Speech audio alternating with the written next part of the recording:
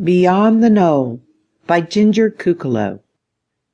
I looked back out over the water and heard a commotion on the starboard side. I walked that way and noticed a group of men coming out of a pub. I could hear them talking and hid behind the mast so they wouldn't see me. They were talking about the Seagull and how she was to be put up for sale next week. They talked about how fine she was and pushed each other, jesting and saying how much each of them was going to have her and what they would use her for. The last man said he wasn't going to be using her for helping slaves escape, and they all laughed. The man next to him asked, "What happened to the slaves he had with him, anyway?" I stepped to the edge of the ship, moving towards them as they walked by. I strained to hear what they said. The group split up, and the two men that remained were talking and stopped for a moment. "They kept them all in the jail, waiting for their owners to reclaim them," said one of the men. "Were they all claimed?" asked another. "No. They were resold a few days later, at a profit, I might add, for the agents who captured the ship. The old jailer probably got a cut, too." "Is the ship being watched?"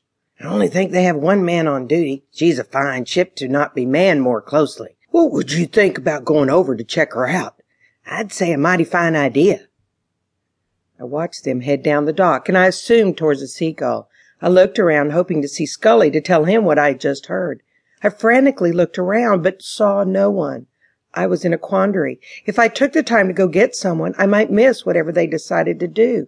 But if I went ahead, I could watch them and then tell Scully or one of the others when I got back. Maybe I could make up for my weakness today. I scrambled down the ramp and onto the dock. I tried to stay far enough back so as to stay out of their sight. The dock took a turn at the end, and I watched them follow the turn and slip out of sight for a moment. I slowly went up to the turn and looked around the corner. There was a ship at the corner, so I was able to hide behind some of its ropes and anchor chain.